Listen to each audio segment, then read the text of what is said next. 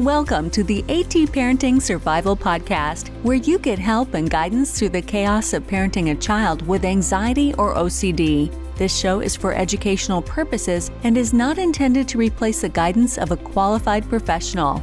Here's your host, child therapist, Natasha Daniels. Well, hello there, and welcome to another episode of the AT Parenting Survival Podcast. I hope you're doing well. Today, I want to talk about a topic that is so often discussed in all my online communities that I thought it would be so helpful to just do another episode on this. And that is accommodations. We're going to talk about what those are, but how do we pull back anxiety and OCD accommodations, our participation in our growing our child's anxiety or OCD inadvertently? How do we do that without overwhelming them or without feeling bad? Or where do we start? And that is a really common question when parents start to dive into the resources around childhood anxiety and OCD, and they start to get educated on the parental component of getting hooked into the anxiety or OCD. And so a lot of times parents just pull that back all of a sudden because they're like, oh my gosh, I didn't know this was bad. Okay, I'm pulling it back. And that overwhelms the child. And sometimes parents put their hands up in the air and they're like, I can't stop it and I don't know why this is happening, but I don't have the tools to do it. And so they kind of keep it status quo. So my hope for this episode is to demystify what it means, help you understand why it's important, and then help you develop just a systematic approach to doing that so you don't overload and overwhelm yourself and your child or team. Before we jump into this, I want to thank NoCD for sponsoring this episode. NoCD offers affordable, effective, convenient therapy, and they are available in the U.S. and outside of the U.S., which is really lucky. You can schedule your free 15-minute consultation to see if NoCD is the right fit for you and your child. Just go to treatmyocd.com. That's treatmyocd.com, and I will leave a link in the show notes as well. Another announcement is my free series, Self-Care for Parents Raising Kids with Anxiety or OCD. I think we can all resonate with that, is coming up in the next few weeks. And so you can sign up for that. It is a free series. I do it twice a year. We talk about self-care, but we talk about it in a very concrete way related to anxiety or OCD.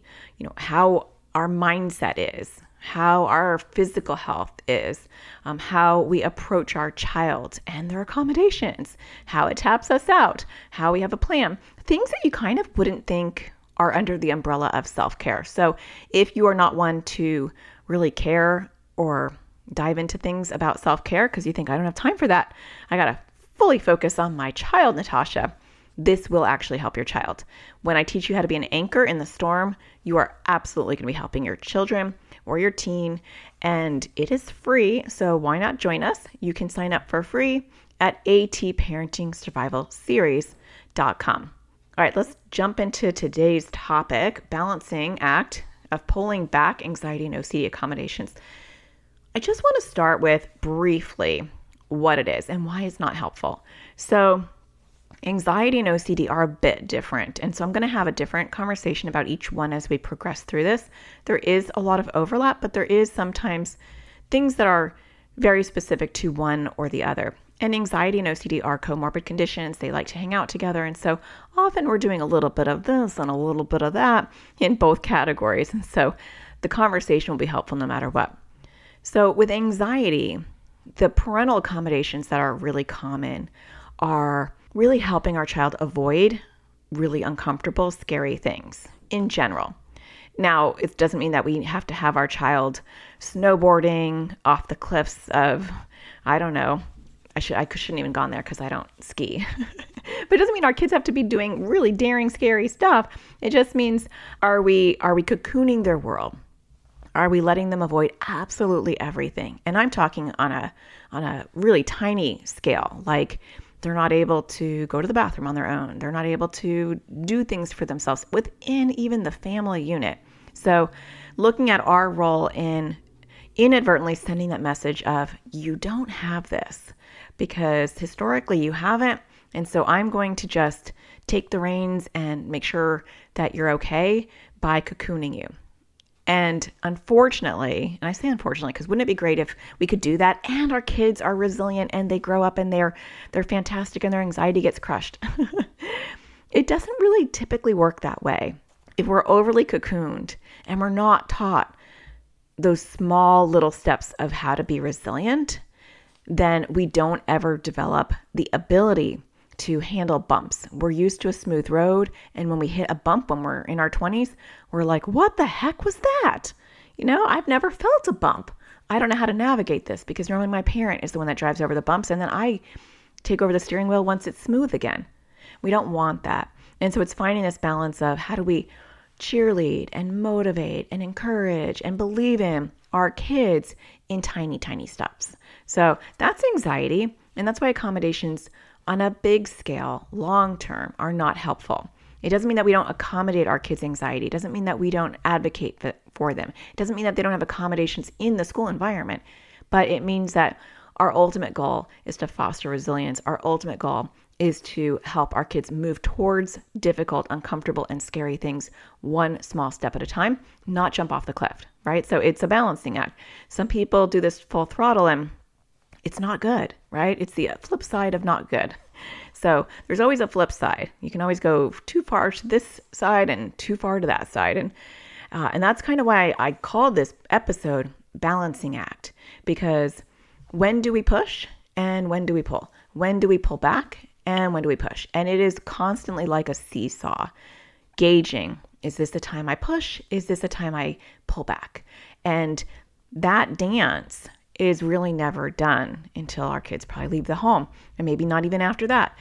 We're always assessing that at any given time, because sometimes you might be able to push them or encourage them, and then sometimes you'll have to pull back on something that's identical because their mood is different, or because they're having a rough day, or because they're having a rough year, or so you can't compare moment to moment, because just because they could do it last week doesn't mean necessarily they're in the space to do it today. So that becomes even trickier to say, okay, well, how do I respond to this situation in this moment? So that's anxiety. That is also a lot of what I'm talking about is OCD related too. But OCD is its own unique beast that should get its own unique explanation. So with OCD, we have all that going on as well. Like we might over cocoon our kids and we might know their triggers. And so we might walk on eggshells and we might not put them in situations that we know are going to trigger their OCD. But the other part of it with OCD is we are also part of the compulsion. And this aspect is very different than anxiety, where we are the metaphorical sink. And so when we are the metaphorical sink, we are completing the OCD loop. So if your child has moral OCD and they say, I think I cheated on my test. And you say, well, honey, you're not a cheater. What makes you think that? And the child's like, I don't know. I walked past the answers and I think I saw them. And you're like, you're such a good person. I'm sure that it's fine. Don't worry about it. And you feel like, okay, I'm a great parent. I'm knocking it out of the park. Well, unfortunately, if it's moral OCD talking to you, you just reassured OCD, which actually is like kind of washing that fear away metaphorically, and the loop gets bigger. They don't let it go. So that is also some of the differences between anxiety and OCD is you are the sink and they come back to get rewashed. They're not satiated. It becomes a bigger problem. They might leave in that moment and think that's good, but then tomorrow they've got 2 more things to confess to you. And then the next day, more things. And then at nighttime, they have more things and it's growing and you're like, what is going on here? Well, you've been the sink. And so disrupting that cycle that actually reinforces the circuitry of the brain to get stuck and to ruminate and to do these compulsions. We don't want to be part of that process. We want to help get it unstuck. The way that we get it unstuck is by not being a component of that compulsion. And that might look like your child saying, oh, can I eat this food? What's that speck there? Is this okay to eat? Or will I throw up today? Or do I look okay? Do I look sick? Or so many different questions. But you get my point. It involves you. It might involve you standing there while you watch them wash their hands. That was actually a hard sentence to say. Because they need a witness that they actually did it. Or that you need to tell them that they're done because they don't know how to stop. Whatever your involvement is in the compulsion. And this is like really a literal involvement, not like I allow them to wash their hands or I allow them to miss school or I allow them to hoard their stuff. To me, that's a looser definition of accommodation. And today I'm really just talking about the ones that you are literally a part of. There's a lot of things our kids do that we don't really tackle because it's not involving us. Yes, we can parent it, but we are not physically a component of it. And so that is a bit of a difference. So the first understanding is, okay, what things am I doing that I need to pull back? And you're not going to pull them back overnight. You just want to recognize them and recognize that when my child, I'm going to give you a couple of examples. Like when my kids have anxiety, let me think of an example. So when we're ordering and my son with social anxiety decides that he is too panicky and he can't order. And this is a new thing. He doesn't have selective mutism. It's not that he is shy. It is purely a social anxiety thing. And so when his social anxiety shows up, which sometimes he has no problem, and all of a sudden, some other times he's like, can you order for me? I don't know if you could hear that in my mic. You probably could. So I have a choice in that moment. I could say, okay, and he wants blah, blah, blah, right? And I could just make it easy for him, not even cheerlead him or coach him. Or I can work on that area and I can say, when we go to the restaurant today, I really want you to try and order your own food. And I might incentivize it. I talk a lot about bravery points and things. And I might say you can earn 5 points if you order your own food, and really support him and encourage him and motivate and cheerlead him and have him do that. And he can choose whether he does that or not. And at the end of the day, maybe I do order for him. If I see him really panicking and I realize this is too difficult for him in this moment, but I have coached him. And so maybe next time we're going to try it again, or maybe we'll try something smaller. But if I don't do that, let's say I just order for him nonstop and I say, well, he's 14, he's got social anxiety. It's so hard for him. Why am I going to make him suffer? He's obviously stressed when he has to do it. And so with good intention, I might say, I'm going to just protect him from that discomfort. I'm going to order for him proactively because I don't want to hear him stammer. I don't want him to feel overwhelmed. And so he'll know, I've got you. Well, and then he turns 18 and he hopefully goes into a dorm and he's going into college and he can't order his food. He can't change his classes. He can't talk to the professor. He can't do any of these things because I have not helped him build the skills slowly, systematically, to be able to handle those situations. And so I have inadvertently set him up for failure. And now he has to stay home from college and he has to have me call the school and he has to have me do everything. And he's not going to launch. He's not going to launch successfully because he doesn't have the tools. It doesn't mean that I can't give him the tools at 18, but I'd rather not get into that situation if I could prevent it. I may not be able to. Who knows? Nobody knows, right? You might do everything you possibly can and your child still winds up in a situation like that. That is different. But if I know I can pull back systematically, then I'm going to do that. With my child with OCD, I'll give you another example. She has discussed OCD themes. For a long time, we accommodated her by not having her do the dishes because it was too overwhelming for her and it triggered her OCD. So she was able to do the dishes until her discussed OCD themes started to pop up. And so it wasn't behavioral. At first I thought it was, but it wasn't. She was willing to do any other chore. She just couldn't do that. It was disgusting to her. It was overwhelming to her OCD. And so for a while we accommodated. And I said, okay, we'll work on that as exposures. We're not going to do that as a chore. And we'll have you do something else. And as she started to progress with her OCD, then we started to pull back that accommodation. And she had discussed exposures and we're ready to tackle the dishes again. And so then it was like, okay, well, we are going to wash the dishes really clean. So anyone who puts a dish in the sink, we need to really scrub it off, and then put it on the left side of the sink. And those are technically dirty. They're going to have to go in the dishwasher, but you really wouldn't know that they're dirty. They were like very clean. That was the baby step. It was like, okay, now you need to participate in the rotation of doing the dishes. However, the sink is very clean. And even though that was very hard for her, I talked to her about how she's going to grow up and she has a 20-year-old sister who has roommates and they argue about the dishes and they argue about being clean. And so she hears this. So it's very real to her. And I said, one day you're going to be a roommate for somebody and they're not going to care that you have OCD and that it's disgusting for you. They're going to want you to participate in the roommate chores. And one day you're going to have a partner And they're going to get really annoyed that they always have to do the dishes because you can't do it. So I'm helping future you. I want to slowly, we're not doing it all overnight. And she's like, but I'm only 12. I don't care about that. And I was like, yeah, but you know what? The 20-year-old you does care about it.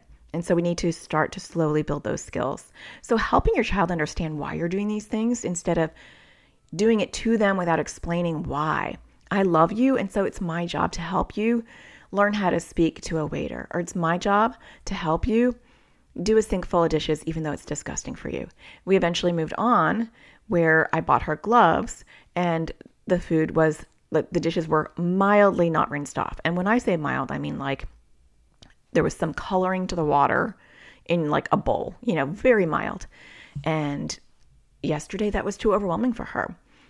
It was a huge sink of dishes, and I knew that was going to be a major, major struggle. She got through half of it, and it literally took her all day. And she would like gag, and she would walk away, and she would get mad at me, and then she'd go back. Can I have lunch? Can I take a break from this? And I said, fine. Towards the end of the day, I realized, wow, this is very big exposure for her, and it seemed like too much. And so I said, you've been working on this all day, and I'm super impressed with you. I think I can do the rest for you. But I'd love for you to end on a positive note. I don't want you to end because you were exhausted and overwhelmed. And so you're like, oh, I can't do it anymore. Because then we're kind of high-fiving your OCD. And I don't want that because you've done such amazing work all day. And so she said, no, I'm okay with that. I don't care. It's okay with me. I feel like I won. It's fine. And I'm like, no, I really want you to get the last laugh. Like I want you to touch the dishes last. I don't want OCD to be the last touch. And so could you go in and just put a couple more dishes in the dishwasher and then we'll call it a day? And she said, well, could I touch like the ones that are like the least dirty? And I said, that's fine. And so she did. She went back and she put like 2 more dishes in and then she was done. And I was like, you did fantastic today. And so again, it was that balancing act of when to pull back and when to pressure. And I realized she had been working on it really hard and it was a horrible experience. And I wanted her to leave it as a win. And so reducing that in the moment was very helpful for her. So that's why I think sometimes we think of accommodation and we think it's very black and white. Like I can't go in there and do this for them, or I got to pull all this back. And it's a blanket kind of approach when really I feel like it's very nuanced. So the other thing is really educating your child on how your accommodations help grow the anxiety or OCD. So in my examples, you've heard me talk to my kids directly saying, I really want you to be able to talk to people in college, or I really want you to be able to be independent as you get older. And so if I'm always doing this for you, I'm robbing you of the opportunity to develop skills to be independent.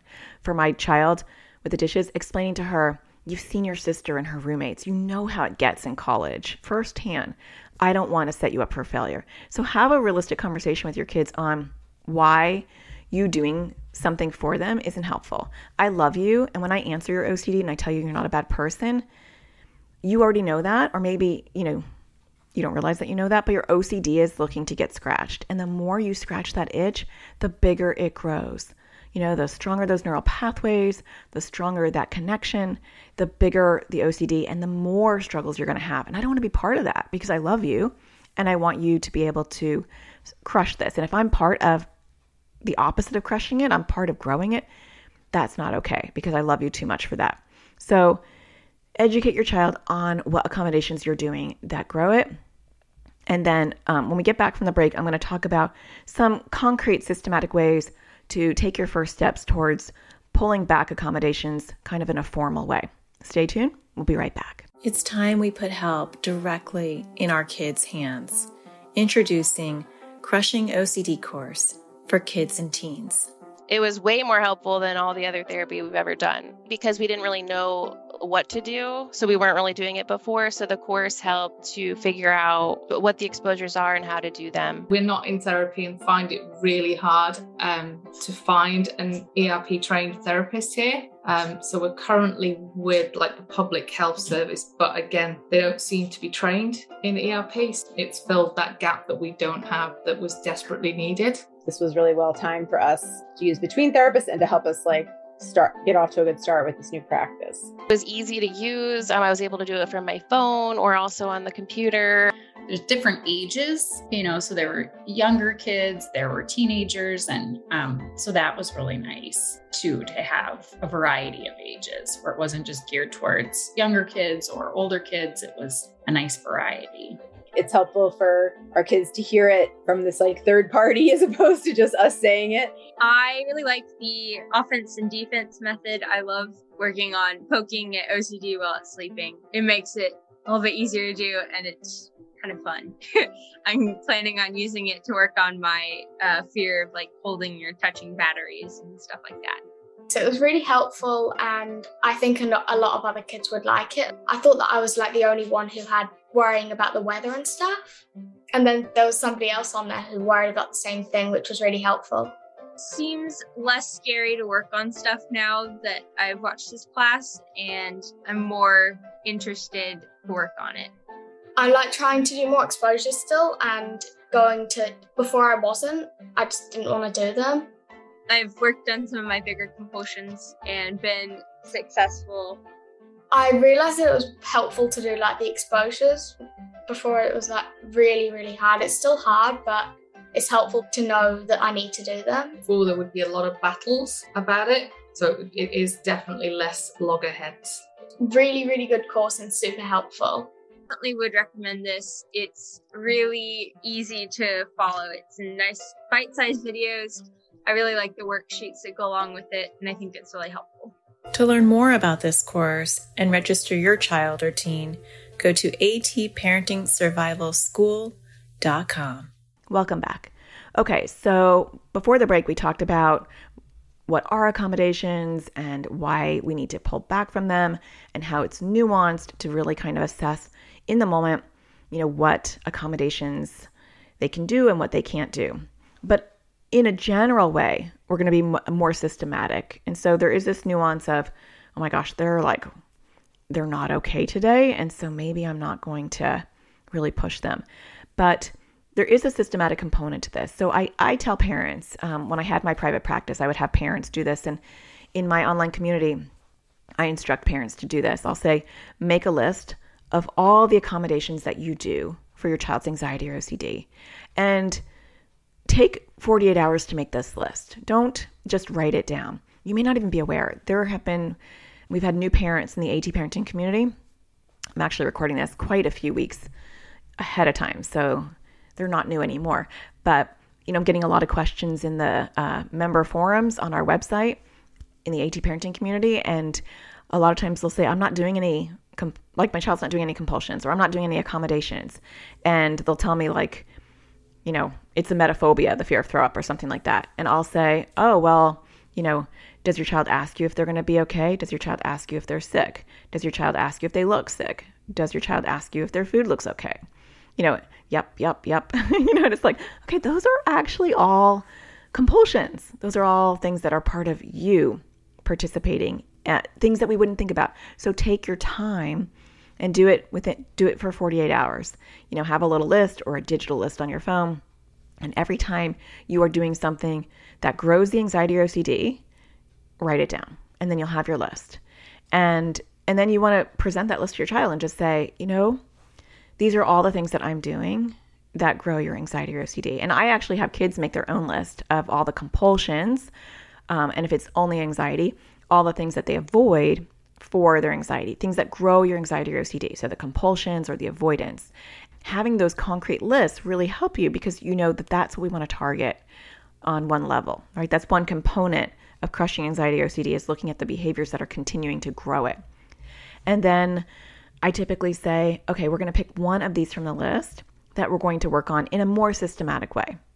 And so in a perfect world, I'm going to want my child to participate in that. And I'm going to say, what accommodation would you be okay with me pulling back for start? I'm like, I love you. And whoa, look at this list. I had no idea that I'm doing all these things that actually are growing your anxiety or OCD. And I know your anxiety or OCD is like, don't stop. We love it. It's okay. But deep down, it's not okay. I'm learning more and more about anxiety and OCD. And I'm learning that when parents do these things, they are actually making anxiety or OCD stay around a lot longer and you won't get better. And so I have to do my part and you have to do your part. I don't control your part, but I do control my part. But I want you to be part of my part. Well, that was crazy. And then here's my list. So I want you to look at it, and I'd rather you pick one thing that I take off, that I don't do anymore. And if you don't pick one, then I'll pick one, but I much prefer it come from you, right? And so have your child look at the list. And if they pick the smallest, tiniest little thing that you got on the list, that's okay. That's where you start. You say, okay, from now on, I'm not going to do this. So when you're having this upsetting thought or feeling, what would you like my response to be? And it's so great when you're collaborative. Now, you might have a child who's not going to be collaborative. And so you're not going to have this conversation at all. But your child might say, okay, well, when I say, Mom, do you think I'm going to throw up? Then you can say, no, you're not, honey. And then you might say, well, actually, that's kind of reassurance. And that's not the best answer. And then maybe, hopefully you've done your homework and have dived into my resources and you know the therapeutic answers, because I talk a lot about them in the AT parenting community. If you're my membership community, you can always ask me in the forums and I will help you come up with a therapeutic response. Or if you're in my courses at atparentingsurvivalschool.com, if you've taken a course and you want some help, you can always go under a lesson where I talk about it and ask me if you want some one-on-one support. If you're one of my students, I'm happy to do that at any time. But for that question, I might say something like, I don't have a crystal ball, and so I can't predict whether you're going to throw up or not. But I know that even if you did, you'd be able to handle it. And that's my answer, right? It's getting them to sit with the idea that we don't really control whether you throw up or not. But we do know that you can handle it, that you will get through it. And so having a plan. With my son, with moral OCD, he would say, I'm sorry, all the time, right? And he'd actually say, thank you a lot. That was very compulsive. He wasn't being polite. And so we came up with this agreement that if he said, I'm sorry, that I would jokingly say, I'm sorry, not accepted, which actually made me I felt really bad saying it. But I would say it kind of in a jokey way. He'd say, oh, I'm sorry. And I'd say, I'm sorry, not accepted. You can make your answers like funny. You can do an accent or something. It doesn't have to be serious. And actually that kind of breaks the seriousness of OCD in general. I mean, I have all sorts of wacky voices that I do that can be funny. And so maybe that's your agreement, but you have an agreement of how you're going to respond. And then you actually do stick with that. And so you might be flexible with everything else that you're doing because you're not targeting it. You certainly don't want to create new accommodations once you become aware of this. You say, I'm not adding to this list. It looks like your OCD is wanting me to add to this list. It sounds like a new accommodation, and I'm not going to add to that list because that list is already really big and we're already trying to tackle it. So you do gatekeep growing the list, but you only focus on one at a time, and that doesn't overwhelm your child. It doesn't overwhelm you. And then interestingly, a lot of times accommodations in other areas start to get better and looser, kind of similar to kids who work on their compulsions. Other compulsions tend to just fall off the list as those muscles are being developed. And I find that same thing is true with accommodations.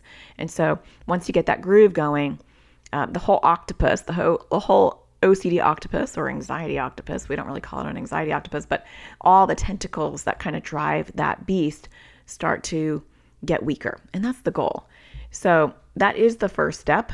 I've been doing that forever. And I think a lot of therapists have been doing that kind of stuff forever. But research came out by Ellie Leibowitz from Yale.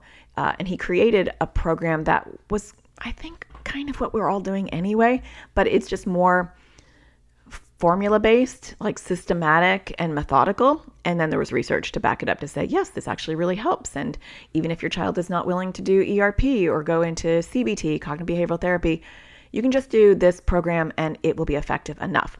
I feel like it's good to have your child doing their own thing ideally, but some kids aren't going to be ready or able to do that. And his program can help. And so he developed what he called the SPACE program, which he wrote a book called Breaking Free from Childhood Anxiety and OCD.